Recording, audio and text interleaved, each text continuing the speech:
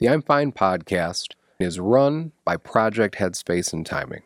Project Headspace and Timing is a 501c3 that I started in 2017 after a veteran that I was a medic to decided to pull over on the side of the road and end his life. As an organization, Project Headspace and Timing works on veteran advocacy and veteran outreach. What that means is through the advocacy perspective, we try to connect veterans to other resources as early on into the process as possible. What that entails is early contact with veterans, forming a safety net with their family members, friends, and fellow service members, educating them on the resources, and when that veteran is ready to get help, we are there to make sure that they get the help that they need. The outreach aspect is put there to get veterans together to do productive and constructive things, whether it's out in nature, working with other businesses, anything to get them out around other veterans where those good conversations can happen if they want to have them. If you are interested in finding out more information about our organization, please visit projectheadspaceandtiming.org, our Facebook page, Project Headspace and Timing, or our Instagram, which is Project Headspace and Timing. And if you would like to donate to our organization, please visit our website, projectheadspaceandtiming.org. Scroll to the bottom and you will find a link to our Venmo. If you'd like to send us a check, our P.O. Box is P.O. Box 382, Manteno, Illinois, 60950. And if you'd like to sponsor or have any other questions, feel free to reach out to me at Eric P. as in Paul, at projectheadspaceandtiming.org.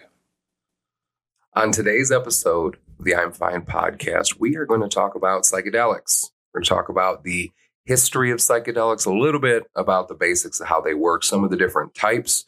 After we talk about all the types, we're going to get into some of the different theories around some psychedelics, and then we're going to talk about the effects of psychedelics on mental health.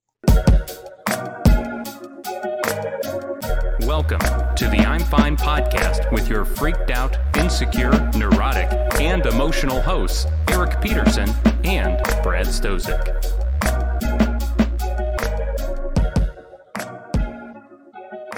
For today's episode, we want to make sure that we give proper credit to our sponsor for the episode, which is the Horton Group. At the Horton Group, people are at the center of everything that they do, and they have been since 1971, which means that they get it. You're not searching for an insurance broker. You're looking for a partner, one who actually does care and promises to always have your back versus just putting a policy in place.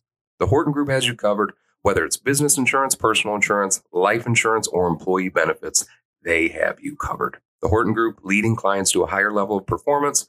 Please check them out at www.thehortongroup.com. Here we are. We did it. I told you that this fucking place existed. It's Nobody real. believed me. Nobody believed me that my basement was a real place. And here we are. Here we are. And when we were talking about what we wanted to do for our first episode, we wanted to get into an episode about psychedelics, but we weren't going to get into it like super hot and heavy because there's so much out there. When it comes to psychedelics, we could easily spend an episode on each one of them, yes. I feel like, but we just wanted to kind of dip our toe in. And when we talked about this, Brad and I were like, who better to break in the new studio than with Melanie? Mm-hmm. So I really appreciate you being here. Means a lot. Yep. So what do you guys think about the new studio? I love it. You like it? It doesn't feel real. Like, is this real? My wife says that this is what the inside of my brain looks like when you look around here, which I think is pretty accurate. I can see that. And I noticed that you, Melanie, when you got here, you were like taking a look around. Yes. Soaking it all in. Soaking everything in. Yes. So in all of its glory, I get so much into the weeds when it comes to like trying to plan for things. And when it came to like putting this basement together, it took me, I thought that I was going to get it done in like a month. And that was fucking 2 years ago. That was 2 fucking years ago. And it's still not all the way done. Back in 2019. Yeah. I mean, I really thought that I was going to get this done a lot faster than I did. But here we are. I'm really thankful to have you guys here. And I hope that, again, when it comes to shooting down here, we're going to have to be a little flexible. So we'll see how everything goes with this episode. And then if we have to make any changes or whatever, we can do that. But yeah, so as far as the psychedelics are concerned, I have I got a little bit of experience with psychedelics. I know, Brad, you have minimal. Yeah. Just maybe one. Once. And your experience was just with mushrooms. Correct. Okay. Yep. And what can you tell me about your experience with mushrooms?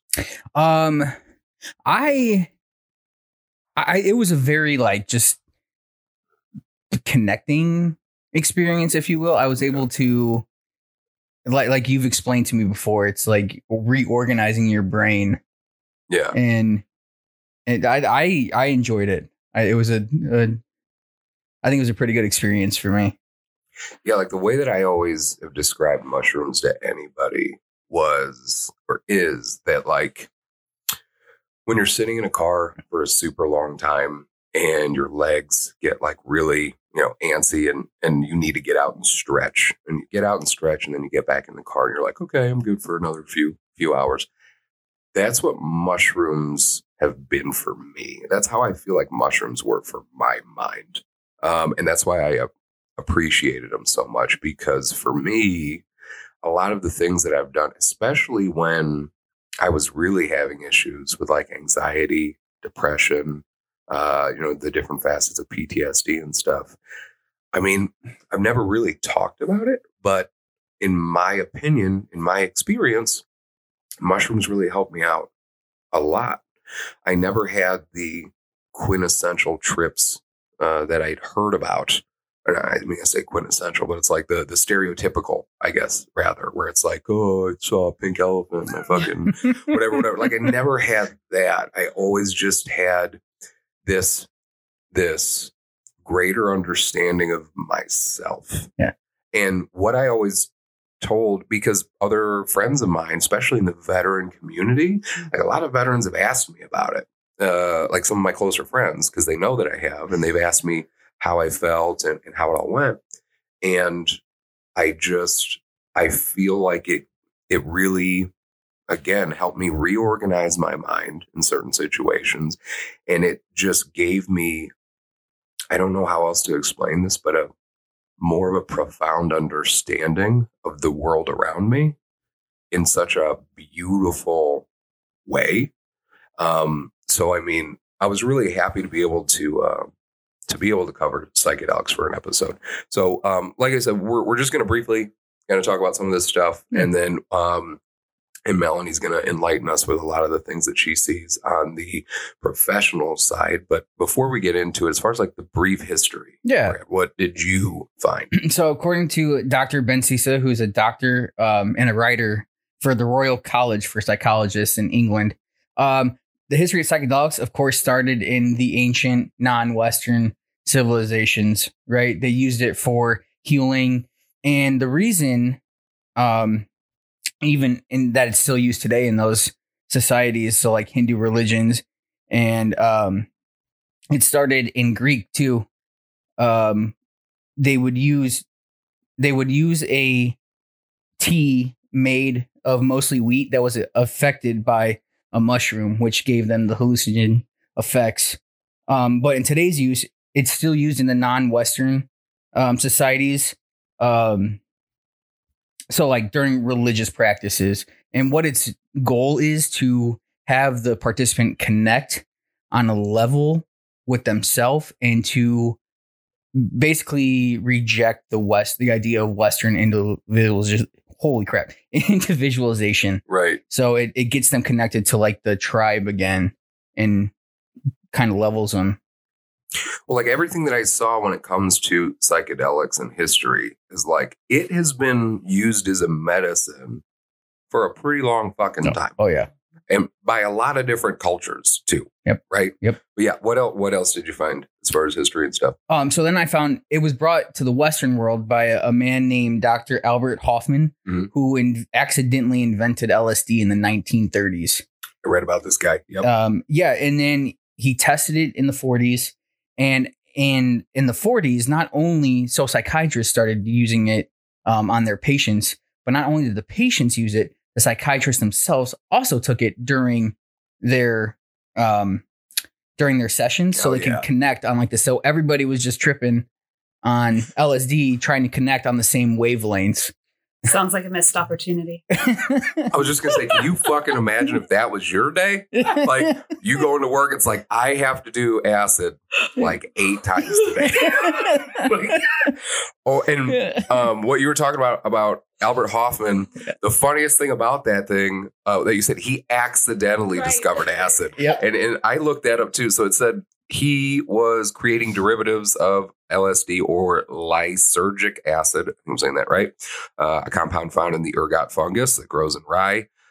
He thought that it'd be useful for circulatory and respiratory stimulants, but accidentally tripped his fucking face off. Like, and just to be in the room where he's like in the late 30s, like, oh, I think this is going to help me with my breathing. And then he's just starts like, he leaves this universe. Yep. You know what I mean? Like, holy shit, Albert. Like, what a day. What a fucking day. Right. Yep. But yeah, sorry. I looked into that too, but yeah. Yep. And then the 60s rolled around and the government put a kaput to it. Yep. And they became illegal and what they are known today. Yep. And I did read that they're becoming more like more studied in the world of medicine, like for psychological purposes. Anxiety, depression, they're being studied more. Is that what you're seeing too on your end, Melanie? Oh yeah. I'd say within the last 5 years, it's really like there's continued education opportunities now in the field to go and start to kind of learn more about the different ones that are being introduced, how it may affect your patients. So yeah, just within the last few years, it's really starting to gain traction.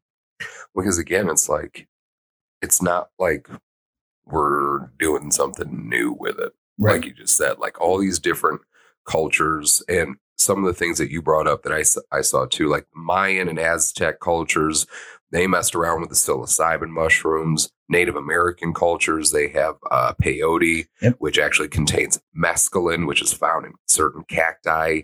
The Amazonian tribes have ayahuasca, which is some sort of drink made with, I believe, DMT. So, I mean, like all these different cultures, like have been messing around with this shit. Yep. You know what I mean? But yeah. What else did you find about history? Anything else? No, that was pretty much it. Once it came to the Western world, we fucked it up. Always. Just fucked it all up. Always. Now, as far as how it works, can you explain as a Marine to other Marines? Oh, yellow crayon. How good. It works. Me eat, see man in sky, make brain hurt bad. Something like that. Pretty much. Oh, me take mushroom. Me see pretty color. No, what did you find? No, so I found the main reason what it does is there's a receptor in your brain called serotonin A2. Okay. And this is the main receptor for like serotonin. And what mushrooms do is it blocks that receptor.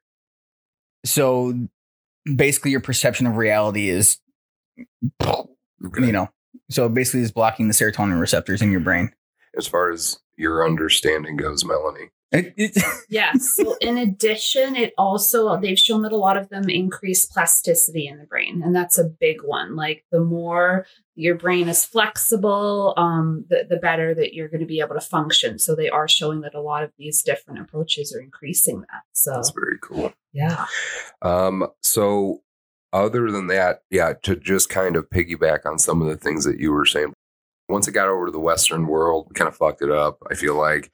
And then, of course, without fail, federal government gets involved. One of the popular cases or CIA projects that you might know about. It's MK Ultra, which was a fucking real thing. And again, it's one of those things where it's like, you read about it and you're like, there's no way this is true. There's no way this is true. And it's crazy because, when you read about it, you're only reading about the things that are known. And there have to be some other parts of that aren't known as far as like what actually happened as a whole for the project. But I don't know how much you know about it, Melanie. I've listened to some podcasts about it in the past, watched some documentaries about it in the past. As far as some things that I would talk about, I know that the program operated from the 50s in the early 60s. It was ran by a chemist named Sidney Gottlieb. And then the whole MK Ultra program was called by an investigative journalist, Stephen Kinzer, as the most sustained search in history of techniques for mind control. So the whole thing with MK Ultra, journalist Stephen Kinzinger broke it down into 2 phases. He said that the first phase was to blast away someone's brain, essentially.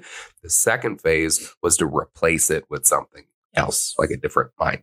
He said that they did make a lot of progress with step 1, but not, according to him, not as much with step 2.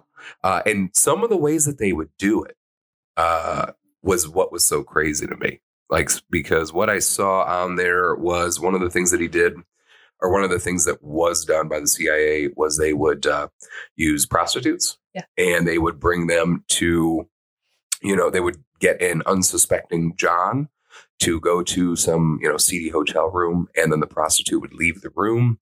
And then through the air ducts, it would be blasted, an aerosolized form of, I think it was LSD. I believe it was LSD.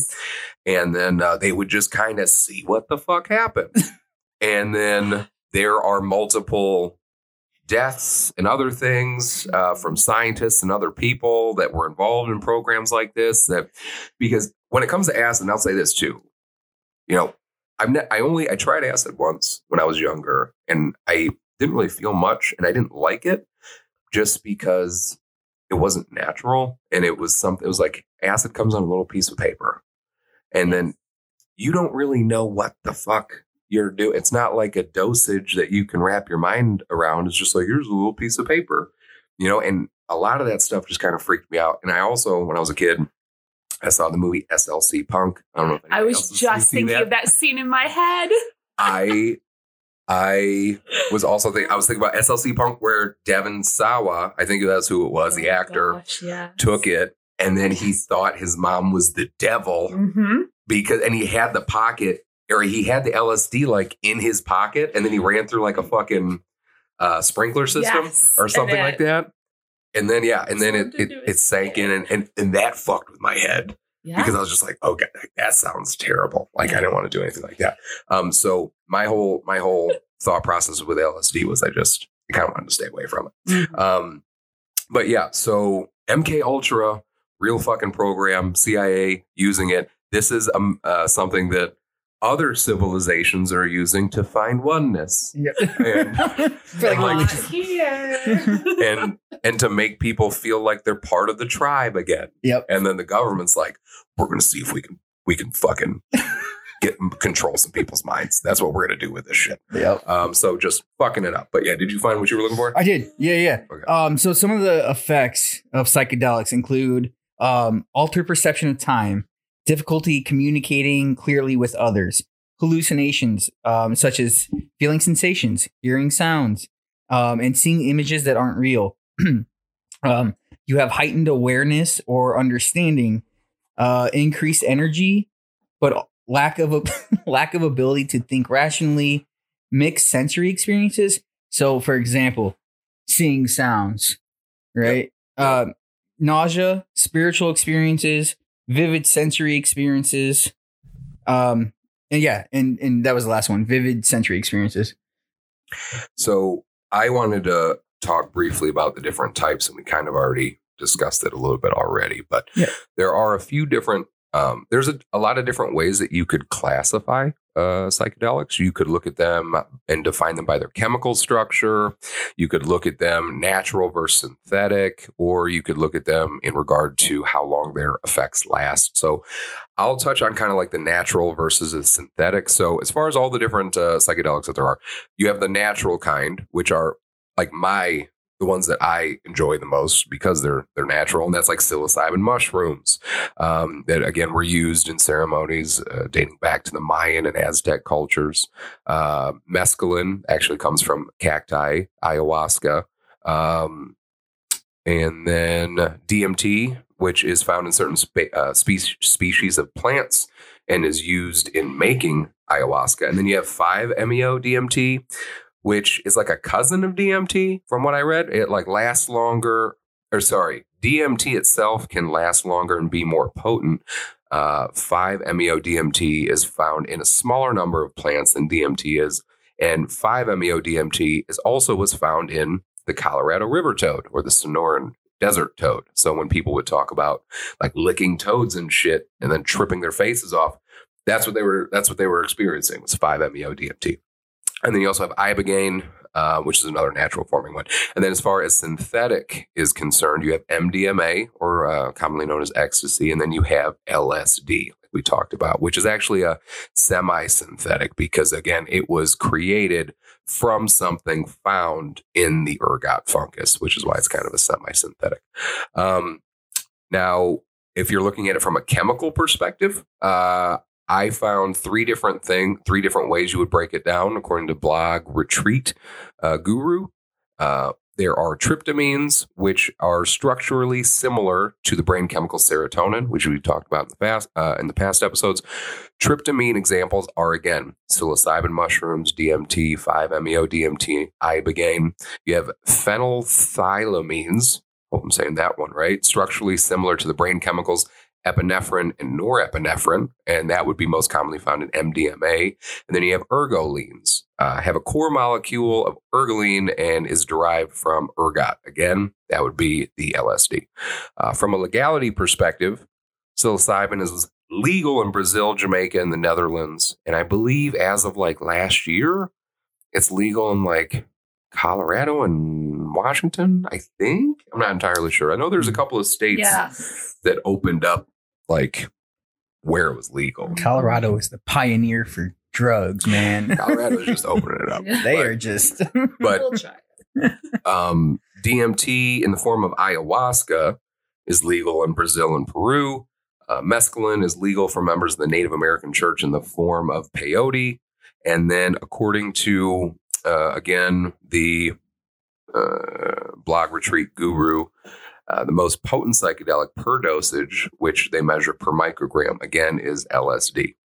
As far as how the duration is concerned for each of these different types of psychedelics, on the short end, vaporized DMT lasts, they say, anywhere from 5 to 20 minutes. Vaporized 5-MeO-DMT lasts from like 15 to 60. Smoking salvia is 5 to 25 minutes. Medium duration stuff, you have mushrooms, psilocybin, like 4 to 6 hours. Ayahuasca, 2 to 6 hours. Longer duration, you have LSD, which could last up to 14 hours. Mescaline, up to 16 hours. And ibogaine, up to 36 hours. Tripping for 36 fucking hours? That doesn't even sound fun. That doesn't even sound like a good time. I couldn't even. That sounds exhausting. It sounds like a whole thing. Like just, there's no fucking way. Like mushrooms, for me, are the best because it's about, for me, 4 hours on the dot. 4 hours you can plan around. You know what I mean? But 36 hours for the next 3 days, just don't talk to me. Just leave me the fuck alone. That's like a weekend plan. I could do it if I was like, trapped in Disney World or something. Oh, that would be, I don't know if that'd be awful or the best thing ever. I think that would be the worst place for me to do it because all that's going to happen is for fucking Donald Duck or like any character to come up to me and I would just, no. I don't think I could do that. Like, that would be too much. It reminds me of the, like 21 Jump Street. Have you seen that? Yes. Where they first get to the school and they try it and his tongue's sticking out. Yeah. And Rob Riggle's trying to like put his tongue back in his mouth. Like, oh my God. I feel like that would be you with like Mickey. Oh my God. Yeah, no. No, thank you. No, thank you. Now, there are a couple of theories too that I just wanted to touch on that I just think that are influenced by psychedelics, which I always found were really interesting. One is the Santa theory. So there's a short film called Santa is a Psychedelic Mushroom by Matthew Salton. And it's actually backed by some Harvard professors, some anthropologists, mycologists. And the story goes that the indigenous Sami people of Lapland, which is a wintry region in northern Finland that is very dense with conifer forests, these people would wait in their houses on the winter solstice to be visited by shamans. And these shamans would perform healing rituals using the hallucinogenic mushroom Amanita muscaria, which is a red and white toadstool fungus that they considered holy. It was so holy that the shamans dressed up like the mushroom for their visits in red and white suits. The shamans would arrive at the front door of the houses to enter. However, because many families were snowed in, the healers would drop the mushrooms down the chimneys. The shamans would act as conduits between the spirit and human world, bringing gifts of introspection that could solve the family's problems. The shamans would then leave as they came on reindeer-drawn sleds. The idea is to think about Christmas not in terms of a capitalistic holiday, but as a time to think more spiritually about life. Matthew Salton, who did this film, he says that he's not saying this is where they started this is how Santa came to be for sure, but he looked into it and he just thinks that there could be something there, which I think is super interesting. Like, I love that. I really liked reading about that story to think that for a couple different reasons. One, I love the idea that Christmas should be about more of a spiritual connection and oneness and your family and thinking about that. And I also love it because it means that on Christmas, families were tripping their fucking balls off. And that is awesome. That's a great way to spend the holiday too, yeah. I think. That might not be too bad. I feel like it's another thing that Western civilization kind of ruined. You know what I mean? Christmas? Like, yeah, they commercialized it and like, oh, let's buy gifts. And when really we should be sitting around doing mushrooms. Yes. Fuck yeah, dude. You know what I'm saying? Yep. Like, why stress out? I mean, I do feel like, especially after COVID. Yeah. While there's still always going to be an emphasis on capitalism, of course, but I see people caring more about the oneness and the families and doing things like that. You know what I mean? Like, I genuinely think that people are starting to get back to that a little bit. It's about time, because I remember reading a story where someone died over a Wii. Like on Black Friday, you know what I mean? Like, oh yeah, people used to beat the shit out of each other for for scooters, and fucking DVDs. $5 hand towels, right? Yep. Like, it's crazy. Yeah. When I worked at Sears, and now I finally get to start feeling like a really old person because people are be like, "What's Sears?" Like, I worked at Sears when I was 16, and it was Black Friday, and this dude I'll never forget stole a fucking Craftsman toolbox. And he put it under his shirt. And the reason why that made me mad is because you're telling everybody something when you steal a Craftsman toolbox and put it on your shirt. You're telling everybody, I think everybody else is fucking stupid. That's what you're saying. Because you're walking around, you had a big old box, and I was like, bro, what the fuck? Like, what are you doing, man? Like, I can clearly see you had a box there, and you tried to steal it. And we also had a 40-some-year-old woman punch out a 70-some-year-old woman in the parking lot over a cart. And you know what they should have done? Mushrooms. Yes. And then, so the other quick theory before we let Melanie talk about smart stuff is the stoned ape theory. So the stoned ape theory was it was kind of devised. It was devised by Terence McKenna, his brother Dennis McKenna. Terence McKenna is known by many for his work in the realm of psychedelics. He wrote a book, Food of the Gods, which I do have. I have not yet been able to read it, but he really kind of dives into everything about mushrooms. He talks about, the dosages, the heroic dose, the God dose, all these really cool things that he found. But the stoned ape theory is that theory from both Terence and his brother Dennis to explain how the human brain tripled in size in 2 million years, which is something that scientists aren't really sure about. Some people think it was the food that we were eating. A lot of people say it was, it was probably an amalgamation of things. So according to fantasticfungi.com, the theory claims that the transition from Homo erectus to Homo sapiens and the cognitive revolution was caused by the addition of psilocybin mushrooms into the human diet around 100,000 years ago. They weren't saying that apes took mushrooms and boom, like they're, taking pictures of bananas and putting it on Instagram or whatever. But they think that it was a big factor that caused the growth and existence over time for things like cognition and even language, which is super interesting to think about. So I also appreciated that theory too. So as far as the effects that psychedelics have on mental health, Melanie, what were the things that you really wanted to talk about that you found? Yeah, so I think it's really interesting right now. The main kind of one that we're seeing being used right now is ketamine. So that one is synthetic. Treatment-resistant depression. Early studies are showing that ketamine is really helping like people who have spent years rotating through different medications, different types of therapies, and their depression is just, hitting that wall. They're going in and they're doing the ketamine and it's helping. And I think that's huge. Like that's what we want to see. That's the point of using this stuff for medical purposes. So, we're really seeing a lot in regards to PTSD too. They, I believe it's Oregon.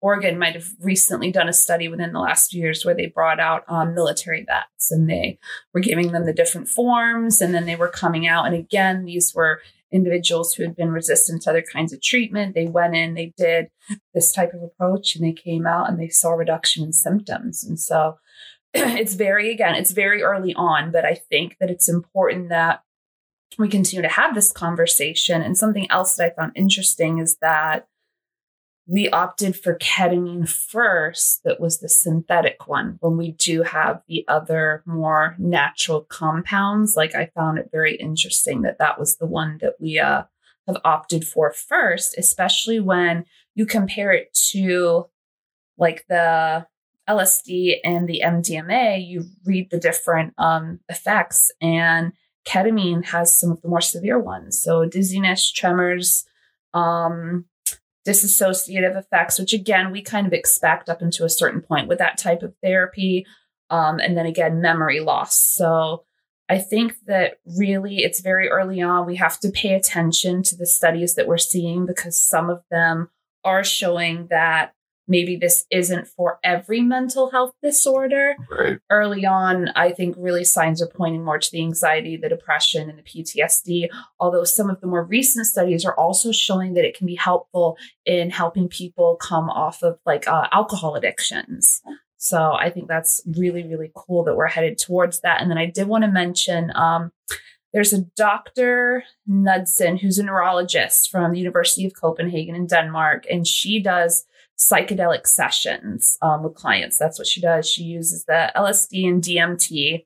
And I find it really interesting that she said, typically at the end of my sessions, people have been through a psychedelic experience in my lab and they say, wow, this is amazing. This was just a fantastic experience. And then I ask them, well, would you like to come back next week for another session? 9 times out of 10, they say, thank you, but no thank you. And I think that's really interesting. Yeah. Like the experience in and of itself is so overwhelming. But then when you read the data that comes after, like 2 weeks later, the symptom reduction, they're feeling better. Like it's so interesting that the initial therapy is like, eesh, but then we're seeing the transformation after. Are you familiar? Do you ever listen to Andrew Huberman's podcast or any of his work? I do not. So he's got some good stuff out there. I forget. I believe he is a doctor. I'm just not sure what he's a doctor of, but very well spoken. And he speaks on a lot of different things. He's been on a ton of other podcasts, Rogan and others, and he has his own. And he recently came out with one about psilocybin specifically. And he talked about how a lot of the benefits that they were seeing weren't necessarily gained in the actual experience, but they were noticed immediately following. And that's what was so important. And it was funny because I listened to that and I was talking to you. No, I was talking to another friend of mine, another veteran who has been messing around with the idea for mushrooms for a long time. And I told him that for me, when it comes to psilocybin, at least afterwards, I really try to reflect. Like I sit there and I think more about what I thought, what I felt, and everything like that. And to your point, what's so amazing is that somebody was able to get such a good experience, yet they don't want to do it, at least again, soon. Yeah. You know what I mean? Yeah. They're just like, I got what I needed to get out of that, which is scary, I think, from the perspective of someone who wants to make money off of it. Yes. Right? Because it's something that puts itself out of business. So when it comes to any time a synthetic component that has a natural counterpart, You know what I mean? And the synthetic thing sells more than the natural one. I'm like, oh yeah, no way. Yeah. You know what I mean? That's how I think. And I have zero things to base that on. That's just what I think. If there's a way to make money on it, I could see why that's going to get pushed more than the thing that doesn't make as much money. Right. But one of the experiences that I wanted to share, and this wasn't from me, this was from a very good friend of mine. He was, I can never remember if it was Force Recon or MARSOC, whatever. He was special operations in the Marines. I believe it was Force Recon. And he had an experience. He went with an organization, I believe it was called the Mission Within, which is a nonprofit in Texas that will take special operation veterans and they will bring them to do trips, like to do some sort of trip, whether it be with, I think they do 5-MeO DMT, ayahuasca with just DMT, and then psilocybin. And my friend, the Marine, he had some very, very significant PTSD. Okay. So he goes out on this and he has this experience, and it was monitored by a doctor the entire time. And what he told me, and mind you, when he told me about his experience, we were in person, we were in Indianapolis having dinner. And he told me that he saw every single one of the guys that he had lost be born, grow into the men that he knew. He got to have one final conversation with them, and then they died again. And as he told me that, I get a little choked up even talking about it, because as he told me that, he showed me, he had goosebumps up and down his arms. He started crying as he was telling me, but not, and we were in a crowded restaurant, and not from the perspective of like, he was so ashamed or afraid. Like, that shit changed his fucking life. And right, wrong, or indifferent, when that was the moment where I was just like, I really knew that there was something there. And I did not really start experimenting with mushrooms or anything until after that. Because when I saw him have that fucking experience, I don't give a shit what anybody has to say. For him in that instant, and to your point from earlier, I don't think there's anything that's just a blanket like this. You can always use this drug for this thing. Like, there's always going to be, so many different factors that come into play. And I'm not saying that everybody needs to be tripping their fucking balls off, but like, for him, it changed his fucking life. He had PTSD. He had all of these issues because he had seen such terrible shit. And to be able to have a conversation with a loved one more fucking time. And while I never had an experience like that, because like I said, I never messed around with DMT, 5-MeO DMT, any of that stuff, just psilocybin mushrooms. But I really like to be in nature. When I am, for me, when I'm on mushrooms, it's not like you look at me and you're like, what the fuck is wrong with Eric? Like, I just look like me, but I'm smiling usually, like I'm just in a pretty good mood. And I love being in nature because it just feels right. It just feels like that's where you're supposed to be. You're just appreciating every single blade of grass as the wind blows through, and the trees and the flowers and the colors and the sky. And I'll never forget, I did it once at my family's cabins up in northern Wisconsin. And my grandparents passed away years ago. And I don't know how else to describe this. I did not see them. I did not hear them. But I felt them in such a sincere way. Like, they were with me, that like it made me emotional. And I get emotional on mushrooms sometimes. And I've gotten emotional, which I think is normal. From what I've seen and what I understand, and I know a lot of other people have too, because again, you're digging into your fucking brain and you're just pulling everything out. You know what I mean?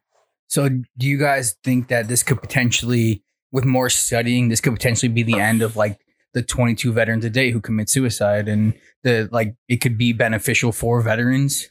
I think it could definitely contribute to it. And it's interesting that you mentioned this earlier, Eric. There's a recent study that came out not too long ago where they talked about people going through this treatment. And what was happening is they were going back to their traumatic experiences. And with trauma, you have to remember that a lot of what stores those symptoms is the unexpectedness of it. Like, the rug is being pulled out from underneath you in most traumatic situations. And so with this therapy, they were seeing people go back, revisit, but this time they had an element of control, So the end result was the same. The traumatic outcome was still happening even when they were revisiting, but they were able to slow it down, talk to the people involved, say that final goodbye. Like there was more of an element of control that was allowing them to come out of it and take that like breath, because they were able to revisit it within their confines and having that. So I definitely think that if we continue to look, it could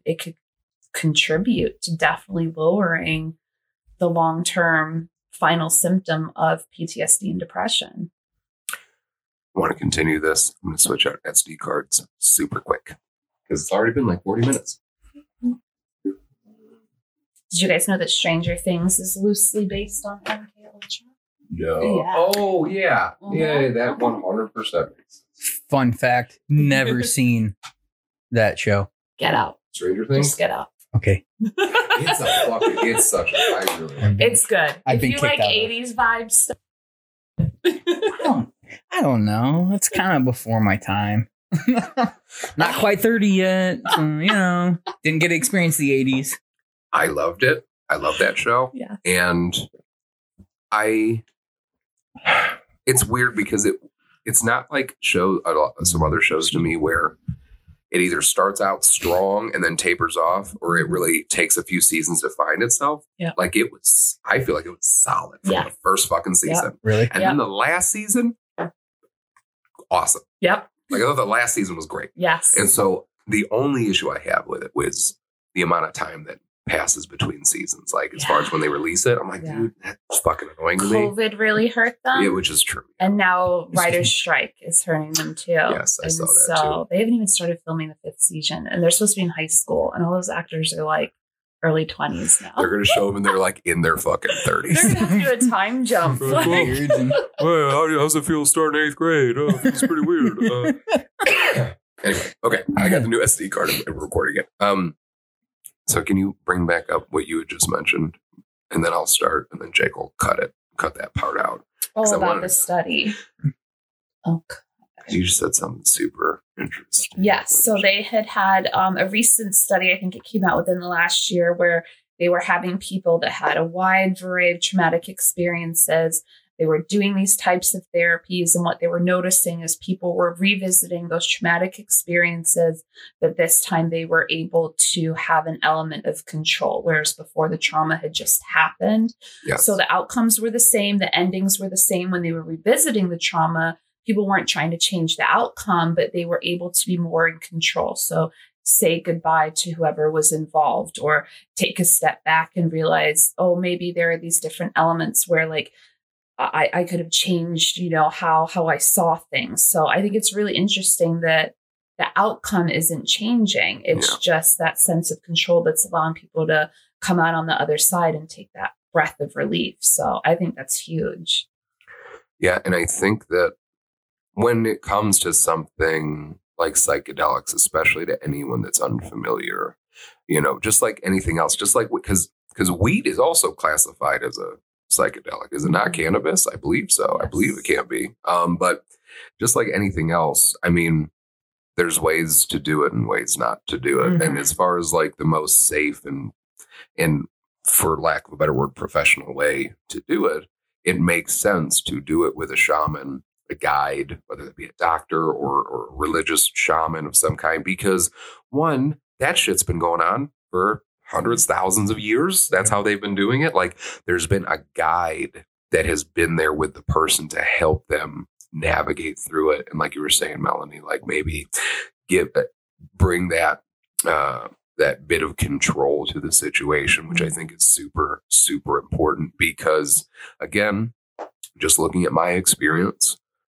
especially when it comes to psilocybin, it's like, it feels like a roller coaster. And that's what I told Brad. Like, the way that I like to do it is I like to make it in a tea because I find that it sets in relatively quickly. And it's very easy on the stomach. The only thing when it comes to I know specifically psilocybin mushrooms is you're poisoning yourself. That's the trip. So it's going to fuck your stomach up. You might want to throw up, something like that. If you make it in a nice tea, it doesn't bother my stomach so much. But the way that I feel is I feel like I'm just slowly, I feel exactly like I'm going up a roller coaster. like I have that feeling in my chest where it's like a little bit of anxiety, little bit of fear, not too much, but like you just feel like you're going up, up, up, like you can feel yourself reaching the peak. And then I don't find, for me, again, when it comes to mushrooms, that I get that super high and then I come all the way down and I'm done. I feel like it more or less kind of oscillates a little bit. Like I will feel a high and then I'll come down and then I'll get a high again, but it won't be as high as that first high. And then I'll come down and then it just kind of goes like that until I'm all the way done. And I will say, again, just strictly my opinion here, the most beautiful conversations I've ever had with the most important people in my life, I've had when I was coming down on mushrooms. I had with my best friend, he and I had both done mushrooms and we were coming down and we sat at the edge of a dock on a lake and we talked for fucking 45 minutes about our lives, where we want to go. He just started dating this girl and he was telling me about how he thinks he could see them going, like getting married and all this other kind of stuff. And we had like the type of conversation you see in fucking movies between best friends that you should be having with your best friend. Like him and I just talked about everything. And it was like one of the best conversations he and I ever had. And then with my wife, I had one of the best conversations. I've been with my wife for over 15 years. And not too long ago, we had a day where we had the kids were able to stay overnight somewhere. And my wife and I decided to do mushrooms together. And we did. And we laid outside and just stared at the stars. And we talked for like fucking 3 hours. And all of a sudden, we were talking about things from our early days of our relationship that we totally fucking forgot. That both of us have forgotten because we've been caught up in life. Like if you're with somebody for years, how much shit happened in the very beginning of your relationship that you don't think about anymore because you have a job and kids and responsibilities and shit. And so like we just had this amazing fucking conversation, her and I. You know what I mean? And I don't know what that is. I just feel like Melanie was saying, like that plasticity of the brain.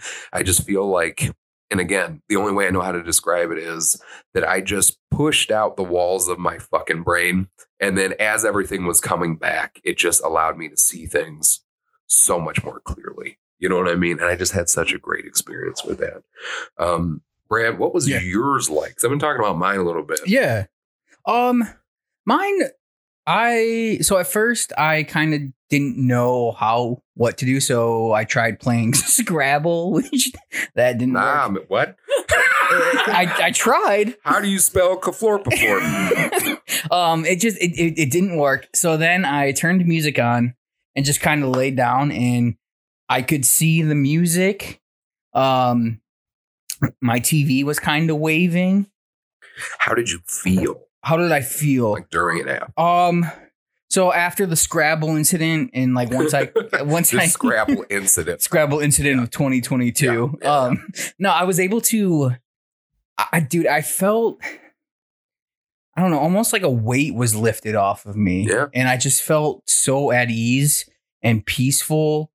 And just, dude, I was able, like you said, able to just connect on, and even the person I had done it with, they weren't really into it. So we weren't talking, but internally, like it was like a puzzle was just being completed in my mind and my body, if that makes sense. Like everything was just coming together.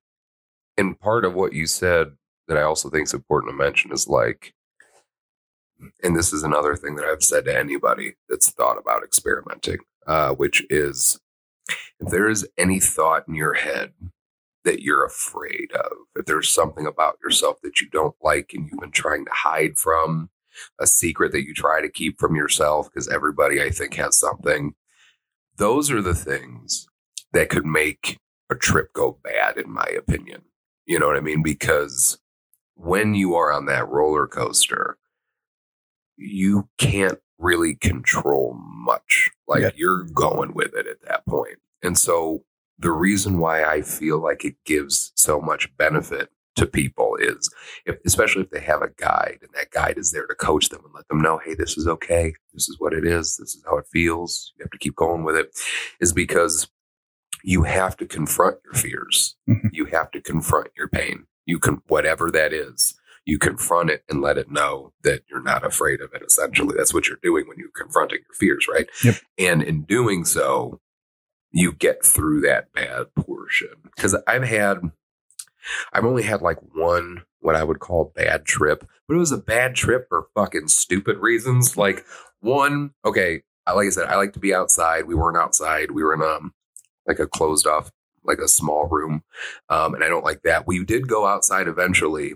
And when we went outside, it was really cold and windy and like dark outside. It was like not dark as in night with pretty stars, but dark as in like end of days, abysmal. Think of the end of fucking Suicide Squad, or not Suicide Squad. I think it was the end of Justice League, where they were showing like the new group. You know what I'm talking about? And it was like this weird gray wash sky. That's what the world looked like. And I was outside and cold. I'm like, I don't like this. And we were staying in an Airbnb. We get back to the Airbnb. Here's something I didn't fucking know, was that outside of the Airbnb, there's this hill and it slants upwards and there's lights on the other side of the hill. There were some buckets where people from nearby buildings would bring their food scraps, and deer would come down and they would eat from those buckets. I didn't fucking know about those buckets. And I came back and I was up there and it was dark. All I could see was the hill and the sun, or the lights on the other side. And I stepped on like a branch and I saw like 10 deer heads, fucking the shadows pop up and look at me. And I looked over and I was with a good friend of mine. I was like, I can't do this. No, I can't fucking, I don't know what the fuck that is, but I cannot do this. I cannot talk to 10 deer. I can't fucking fight 10 deer. I don't know what the fuck is happening, why they're looking at me, why they're all here right now. Like, are they here to watch me? And so then I went back inside and the person that I was with was not on mushrooms, which is fine.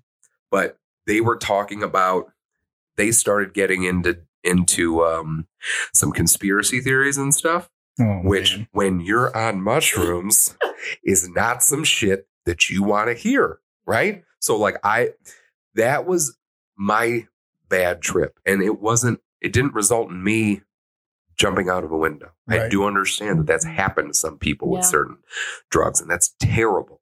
But for me, it was just bringing up a lot of self-conscious and vulnerable feelings up that I didn't want to deal with. That's what it was really like for me. That was like my bad trip. And you discover you have an irrational fear of deer now. Yeah. Tell me that if you were stone cold sober in the dark and you just saw 10 fucking deer heads pop up and then like the silhouettes of them, that wouldn't like freak you out a little bit. You're like, what scared. The fuck, dude? Like, oh my God, I'd that be was a little fucking bit terrifying. Yeah. But yeah, so I mean, mushrooms have, like I said, they've been beneficial for me for the most part, and the people that I know. And what sucks about it is that the veterans that I know that have experimented and used them do not feel comfortable discussing it, which I get. I totally get. But it's a problem with society because of its understanding and acceptance. Because again, Force Recon Marine. Okay, did shit nobody should have to do, saw shit nobody should have to see. And for that it could do that for him, that it could give him that peace of mind. Yep. If you hate psychedelics and you're against psychedelics and you support the troops or whatever, you can't, how do you look at a situation like that and say, I still think psychedelics are terrible. He should have been on meds at the VA. No, he was on meds at the VA for a super fucking long time. And it made shit worse. And it got him to the point where he was thinking about ending it. Yeah. Until he had that experience. And he never, to Melanie's point, he's never done it again. He did it that one time. That was fucking it. And it didn't, it's not like it just fixed everything. Like he still does the rational things that a person would do in dealing with some sort of trauma. He still, sees the therapist and other stuff. But it gave him a leg up that he did not have up until that point. And he exacerbated all his fucking options. Yeah.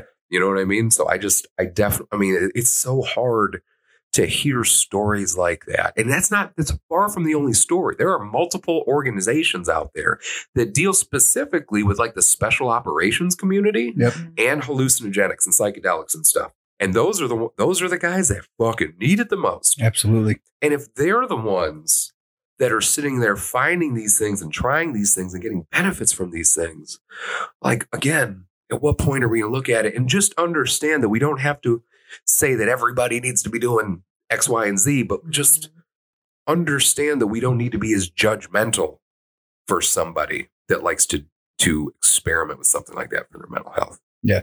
That's my opinion. Yeah. Anyway. I think it's the fear of like the older generation too. Yeah. Like the last episode we talked about, like the reefer madness stuff. There was so much drilled into your head. I don't know if you guys remember Dare with Tammy. Like they just drill it into your head like, oh, drugs are bad. Like, and now we're trying to figure out the positive effects of it, and people who are still on that drugs are bad train can't see that, and they're like, nope, bad, terrible. Like your face is going to melt off or whatever. Well, I also think it comes from just the natural human ability to defy authority. Yeah. You tell anybody, like we all have kids here. You tell your kid not to do something, you can almost guarantee they're going to do the thing you told them not to do. Yep. So the DARE program, we're getting a bunch of kids together and tell them not to do drugs. And again, I talk about like how my opinion on weed being a gateway drug. Yeah. We say, don't do drugs. Drugs are all bad. The easiest accessible drug is weed usually. And so somebody tries weed, they realize it's not bad. And then all of a sudden they lost all respect for you and your authority. Yep. And you looped all the drugs together. So guess fucking what? Since weed's fine, they're probably going to try the rest of them because they don't trust you anymore. Yeah. Whereas if we could have a very honest conversation about how different all these drugs are and how different all the things that they cause are, then maybe we would get somewhere, really. Because I don't want my kids to think that weed and heroin are in the same fucking category. And I understand that they're divvied up by schedules, but what 4th grade or 5th grade or whatever you were when you were in DARE, what do you understand about schedules? You don't understand shit about schedules. You're like, listen, they're all drugs. They fall under one title, and that's drugs. And so they're all drugs to me. I'm not gonna be like, that's a Schedule 3 drug. I don't know what the fuck the schedules are. But like, that was my frustration with it. So it's like, again, I always feel like the military, they spearhead so many things when it comes to trauma medicine, when it comes to mental health. Yep. And we're seeing in other states the ways that they're starting to talk about psychedelics. Like some areas are starting to, and I'm not saying come around necessarily, but they're starting to just understand that it needs to be looked at a little bit more. Yeah. There need to be some more studies done. Yep. We need to fucking figure it out a little bit, you know? Yep. Well, the best part for me was the after feeling after I came down from the mushrooms. That was the best. And it was like I was on cloud 9 for like 2 weeks. Right. Just super happy. For like 2 weeks? Yeah, dude. It was good. Well, and I think I told you the difference for me between like mushrooms and weed and alcohol and anything like that is the day after doing mushrooms, I'm not groggy. No. I'm not tired. I'm not feeling guilty because like I drank too much or whatever. Like I feel, like you said, I feel awake. I feel energized. I feel very like I just got out of the car and stretched and got back in. I'm like, man, I'm doing okay right now. Yeah. And that's why I've never messed around with the microdosing. And Melanie, I don't know how much you know about the microdosing, but I mean, I've also heard a lot of positive things about microdosing. Do you know much about that by chance? Not too much. I do know, again, it's kind of early onset, but I do see, again, positive results of people being able to do it in those very small amounts throughout the day. And it's able to really help with that symptom severity. So I think that we just need to keep opening the door to these conversations instead of slamming it shut. And like you mentioned earlier, alcohol is legal, but there's restrictions, there's limitations. We understand how alcohol makes people behave and act. Like, could you imagine switching out alcohol in bars with like hallucinogens? Like instead of people fighting and arguing, like everyone's inner child would be hugging, like the 60s and 70s. Yes. Like, right. Yeah. Man, it's surreal. But again, I think we're moving in a positive direction. I do know 2 states, I think Oregon's one of them, and another state have legalized for recreational. And then 6 other states, I want to say, have decriminalized.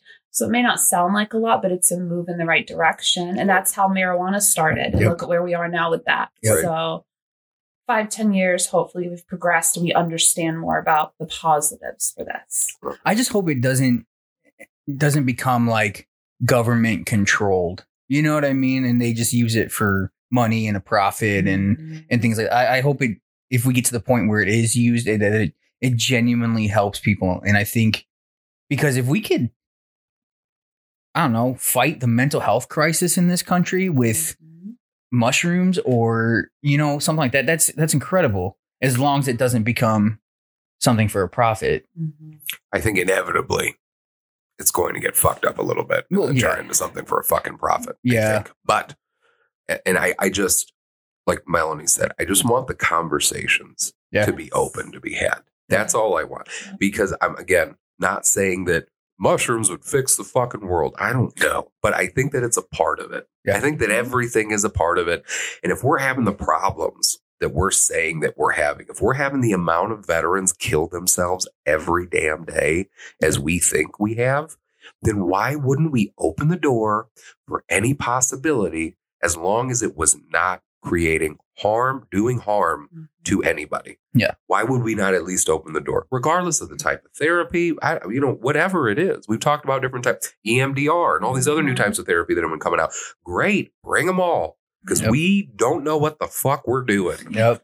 You know what I mean? I mean, obviously we're having a problem with that. And when you look at, again, all of what you mentioned earlier, Brad, about the tribes, like before coming back to the tribe, they would have a psychedelic experience to allow them to come back. It's just kind of like, I feel like when it comes to some of the problems that we're having, some of these answers have fucking been there. Yeah. And I get it. It's not cool and sexy and whatever and shiny, but it's like they were doing this and it seemed like it was working for them. Yeah. Like, we don't need to add anything to it. We don't need to glorify it. We don't need to do anything crazy. No. We just need to understand that if it worked for groups of people forever ago, like maybe it's something that requires a fucking conversation on. Yeah. Because they're still using it to this day. Right. So, I mean, something's working. Yeah. Yeah. But if we're all walking around licking frogs, we know we've gone too far. I don't know, man. You ever licked a frog? It's a crazy experience. Sounds like a Thursday afternoon for me. It's like an episode of The Simpsons or something. Now, when I leave here today, like, I'm just going to find a frog. Everyone's just got their toad. I wonder if this is the Colorado fucking whatever frog. Let's find out. Just start licking frogs. I'll let you lick my toad if I can lick yours. That was an episode of The Simpsons. Oh, was it really? Yeah, Homer. Simpsons did everything. Simpsons have done everything. But there was an episode where he was tripping because he was fucking licking a frog. And I never knew where that came from until I studied for this episode. Yeah. I didn't know why that, because the frog, when it's nervous, and I didn't say this earlier, but I read that when the frog is nervous, it secretes whatever it is that is then taken off the frog, dried, and that's what they use. That is the whatever they call it, the type of psychedelic that they use, the 5-MeO DMT. And so they were trying to figure out ways to create it synthetically, because it does happen when a frog is nervous. And so they didn't want to sit there and just be like, bah! Bring out frogs just so you can get fucking high as shit. You know what I mean? Hey, frog. And then just lick it. You know what I mean? I think of like freaking out a frog. Have you seen the Hulk? I think it came out in like 2003 with Eric Bana. Hell yeah. I love it. Where they microwave the frog? No, I haven't seen it. No. Oh, they like microwave a frog and it like explodes. And that's just what I thought of. I still love Eric Bana. Yeah. But yeah, so other than that, did anybody else have anything they wanted to say about what we found so far about psychedelics? And I'll say this too, like, I want to do future episodes. Oh yeah. Diving into some of these a little bit more. Absolutely. I do have, again, like I said, I want to see if my friend is comfortable sharing his story. I'm not sure. He does work in an industry, again, but that kind of stuff's fucking frowned upon. Mm-hmm. So I understand if he doesn't want to, but I want to, kind of dive into this further. But I just wanted an episode for us to kind of just start talking about it. Yeah. And another episode where it's us three talking again, because it's been a while, and we're in the new fucking studio. So, but did you guys have anything else? Stay open-minded. I think is the ultimate message. Stay open-minded. We are very early on in this conversation, so let's all walk together in hopes that this will have positive outcomes. I agree. Yeah. Brad? I got nothing here. Yeah, just like anything else. It's just, like you said, Melanie, you put it best. You just have to be fucking open-minded and just understand that we might not understand a lot about this world. So, but before we end, the only other thing that I wanted to touch on as we close, since Melanie is here, is some of the positive things that we have been doing over Project Headspace and Timing. I just wanted to mention it real quick. So we started up 2 programs. One is Troops on Trails, where we've been getting veterans together to do archery, hiking, mountain biking, and kayaking. We've been doing it for a little while, but we finally put a name to it, got a trailer, got it wrapped. Your guys' faces are on it. I don't know if you saw that. And then we have started another program called Veiled Valor, which is an all-female veteran outreach group. We've only done one event so far with Veiled Valor, but I feel like it went pretty well. Yes, it was so much fun. And what I love the most about it, and this just goes back to showing you just how little I fucking know, is when we were coming up with Veiled Valor, we wanted to come up with a facet of Project Headspace and Timing of FAT, where like female veterans would have a safe place, where they just knew they'd get together with other female veterans, because the female veterans that I had spoken with, and you step in at any point if I'm wrong, but it's just like, it's very much a different experience, it seems like, than the male veteran experience. And because of that, sometimes you have female veterans who don't like to talk about it, that they're a female veteran, because they unfortunately experienced military sexual trauma or some other type of trauma, PTSD, combat experience, whatever it is, but they don't feel the same way. And so we wanted to create a program where just female veterans could be around other female veterans and just do whatever the fuck they want to do. Just enjoy themselves, figure out what the barriers to being able to do that stuff are, and then get rid of them however we can, so that female veterans can get together. And the first thing that I suggested was, I was like, well, like maybe we can do like a yoga retreat. And because I was thinking in my head, like we'll get an organization to provide childcare. And then that way, if that's the issue, because that was the issue for some of the female veterans I had spoken with, we would have that taken care of, and then we can go do yoga. And I met with like 5 or 6 like female veterans about it, and they were just like, can we go to like a fucking rage room or something? And I was like, no, yeah, I guess, fuck me. Like, what do I know? Yes. And so we did not want to braid one another's hair. We wanted to alleviate stress in angry ways. And I get it. And like, I'm not saying obviously that there's anything wrong with doing yoga and meditating and braiding hair and doing all this. There's points, there's a time and a place for that. But what I didn't understand was y'all just wanted to burn some shit down. And I was like, okay. So the first thing, got to give a huge shout out to Splitting Targets in Kankakee. Splitting Targets and their owners, they're veteran owned. The owners there also own Stack Nutrition and iFix. And one of my friends who is owner of both, his name's Derek, and Derek messaged me, and he told me that it was going to be like, he was going to discount it, which he didn't need to do. And I appreciated that he even did that. So he took the price down, because I told him that I wanted to do an initiative. I wanted to bring some female veterans out for our first Veiled Valor event. And then he just totally refunded all of it back, and they sponsored the entire event, which was such a cool, beautiful thing for them to do, which I'm not surprised by. Yeah. They literally came and hung out and were showing us all these like cool fancy ways to throw the axes, like gave us personal. It was just so cool. Like they didn't need to do that, but they were pretty awesome. And again, when it comes to like veterans understanding that they have community support, and people always have those yellow ribbons that say support your veterans. That is what support looks like. And I'm not saying just that you have to discount things or let veterans do shit for free. I'm not saying that, but it's to do whatever it is in your control to make a veteran feel like they belong here. That's what I think supporting a veteran is. And so for them to fucking do that, I was like, man, it was just, they were so amazing for doing that. And I'm not surprised at all, because it's the type of fucking people they are. But so we did the first Veiled Valor event. I thought that went really well. And then we did a mountain bike Troops on Trails event, where we went mountain biking. And I almost fucking died like a bunch. I really thought that I would be way better at mountain biking than I was. I was consistently like the whole crew would get to the rally point, and I was like 20 minutes behind. Like, hey guys, hey, okay, I'm here. Like, oh, it was bad. It was super bad. Do you think they make tandem mountain bikes? Ooh. Tandem mountain bike? We could find out. We could make the first one. Yeah. Do some mushrooms. I would pay money to see you and Brad ride a tandem bike through the forest on mushrooms. Challenge accepted. Like, Eric, what says you? I'll say this.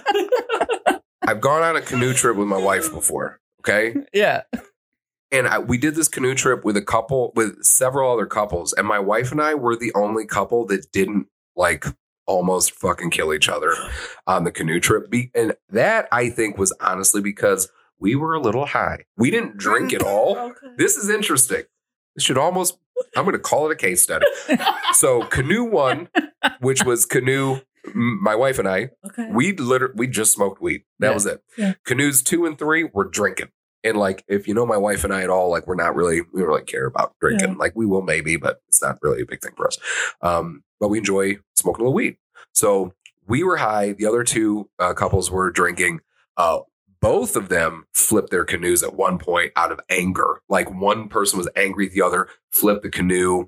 A phone got lost. At one point, one of the partners got out of the canoe, swam to the shore, walked back, was just fucking done. Meanwhile, my wife and I are like ahead of everybody, just like laying back, just enjoying the fucking day. But like that canoe trips, I feel like if you're going to get married, you should have to go on a canoe trip first. Because I feel like that's a good test. Like it's like a Saw movie, like light. It's like a light version of a Saw movie. Where nobody dies at the end. We're like, no, nobody's probably going to die or get their foot cut off or like whatever. So what I'm just saying is for the mountain bike thing, maybe. It could work. You need to be a little high though, maybe, but it could work. Or probably not. I don't know. So yeah, I was really excited with how Troops on Trails went. I was really excited with Veiled Valors. We have a lot of events coming up, including Brad, who's going to be starting out on the fucking Appalachian Trail, right? Yes. When's that going to be? July 9th through the 16th we'll be out there. And what's the goal? How many miles? Yeah. We'll figure it out this time. Yeah. Yep. Yeah. I was a little ambitious and I was like 250. But then we quickly found out that that's probably not doable. Well, we asked a lot of people that like have legitimately hiked the Appalachian Trail. I have some buddies that have, and they were just, when we were talking to them, they were just like, you're fucking out of your mind. Yeah, there's no way you're going to do that many miles a day. So we're just going to kind of figure it out. Well, my thing was like, oh, Marine, me, walk a lot. Yeah, go. Yeah. So I was like, 20 miles a day. Let's do it. Yeah. Your buddy's like, try like 5. Yeah. I was like, all right. Well, I told you, my buddy, he hitchhiked across, one of my best friends hitchhiked across the country when he was in his early 20s. And he said the first day he was so gung-ho, he went like 20 miles. And then he was in so much pain for like the next 4 days that he instantly regretted that. But I'm looking forward to it. I think it's going to be a cool thing, man. Yeah. I think it's awesome that this is something that you want to do. So right now I'm just working on a gear list. Yep. I'm just I need to figure out where I'm going to get my stuff. I got to get a good pair of hiking boots. And other than that, man, I think we got a pretty solid plan. So if anybody is interested in following that journey, please reach out to us. Let us know if you have any tips for Brad. Yeah. We're going to be out there. I'm only going to be out there for a few of the days, but we're going to have a good team out there around Brad, just making sure that he is good to go and that he's safe. And then we look forward to seeing where that goes, seeing what you can take down this first trip and then planning the rest out from there. Yeah. I am considering, I think I'm going to do this. I'm going to buy a GoPro. And have go live or make a video at the end after I finish all of it in the next couple of years and mesh it all together. And Brad's blind journey through the Appalachian Trail or something crazy. Yeah, dude. Well, I also think we might be able to bring some of our cameras too. Yeah, I think so. Well, we're possibly discussing recording because that will be around our year mark of the podcast. So maybe doing a podcast from the Appalachian Mountains. Yep. Recording. Yep. That would be pretty badass. That'd be sweet. Okay. Looking forward to it. Heck yeah. Okay. Well, you guys, thank you again for just being here for this first episode in the new studio. I hope it sounds okay. I hope it looks okay. Again, If you're listening, if you're watching and it doesn't, we will be making, little changes as necessary. But please make sure you continue to listen and watch and share. We really appreciate all the support we've gotten with this podcast as it's been going on. Make sure you're checking out Melanie's Mental Health Mondays, where she's sharing brief clips on little things that can help you in ways that you don't even understand. And until next time, be well, and we'll be here.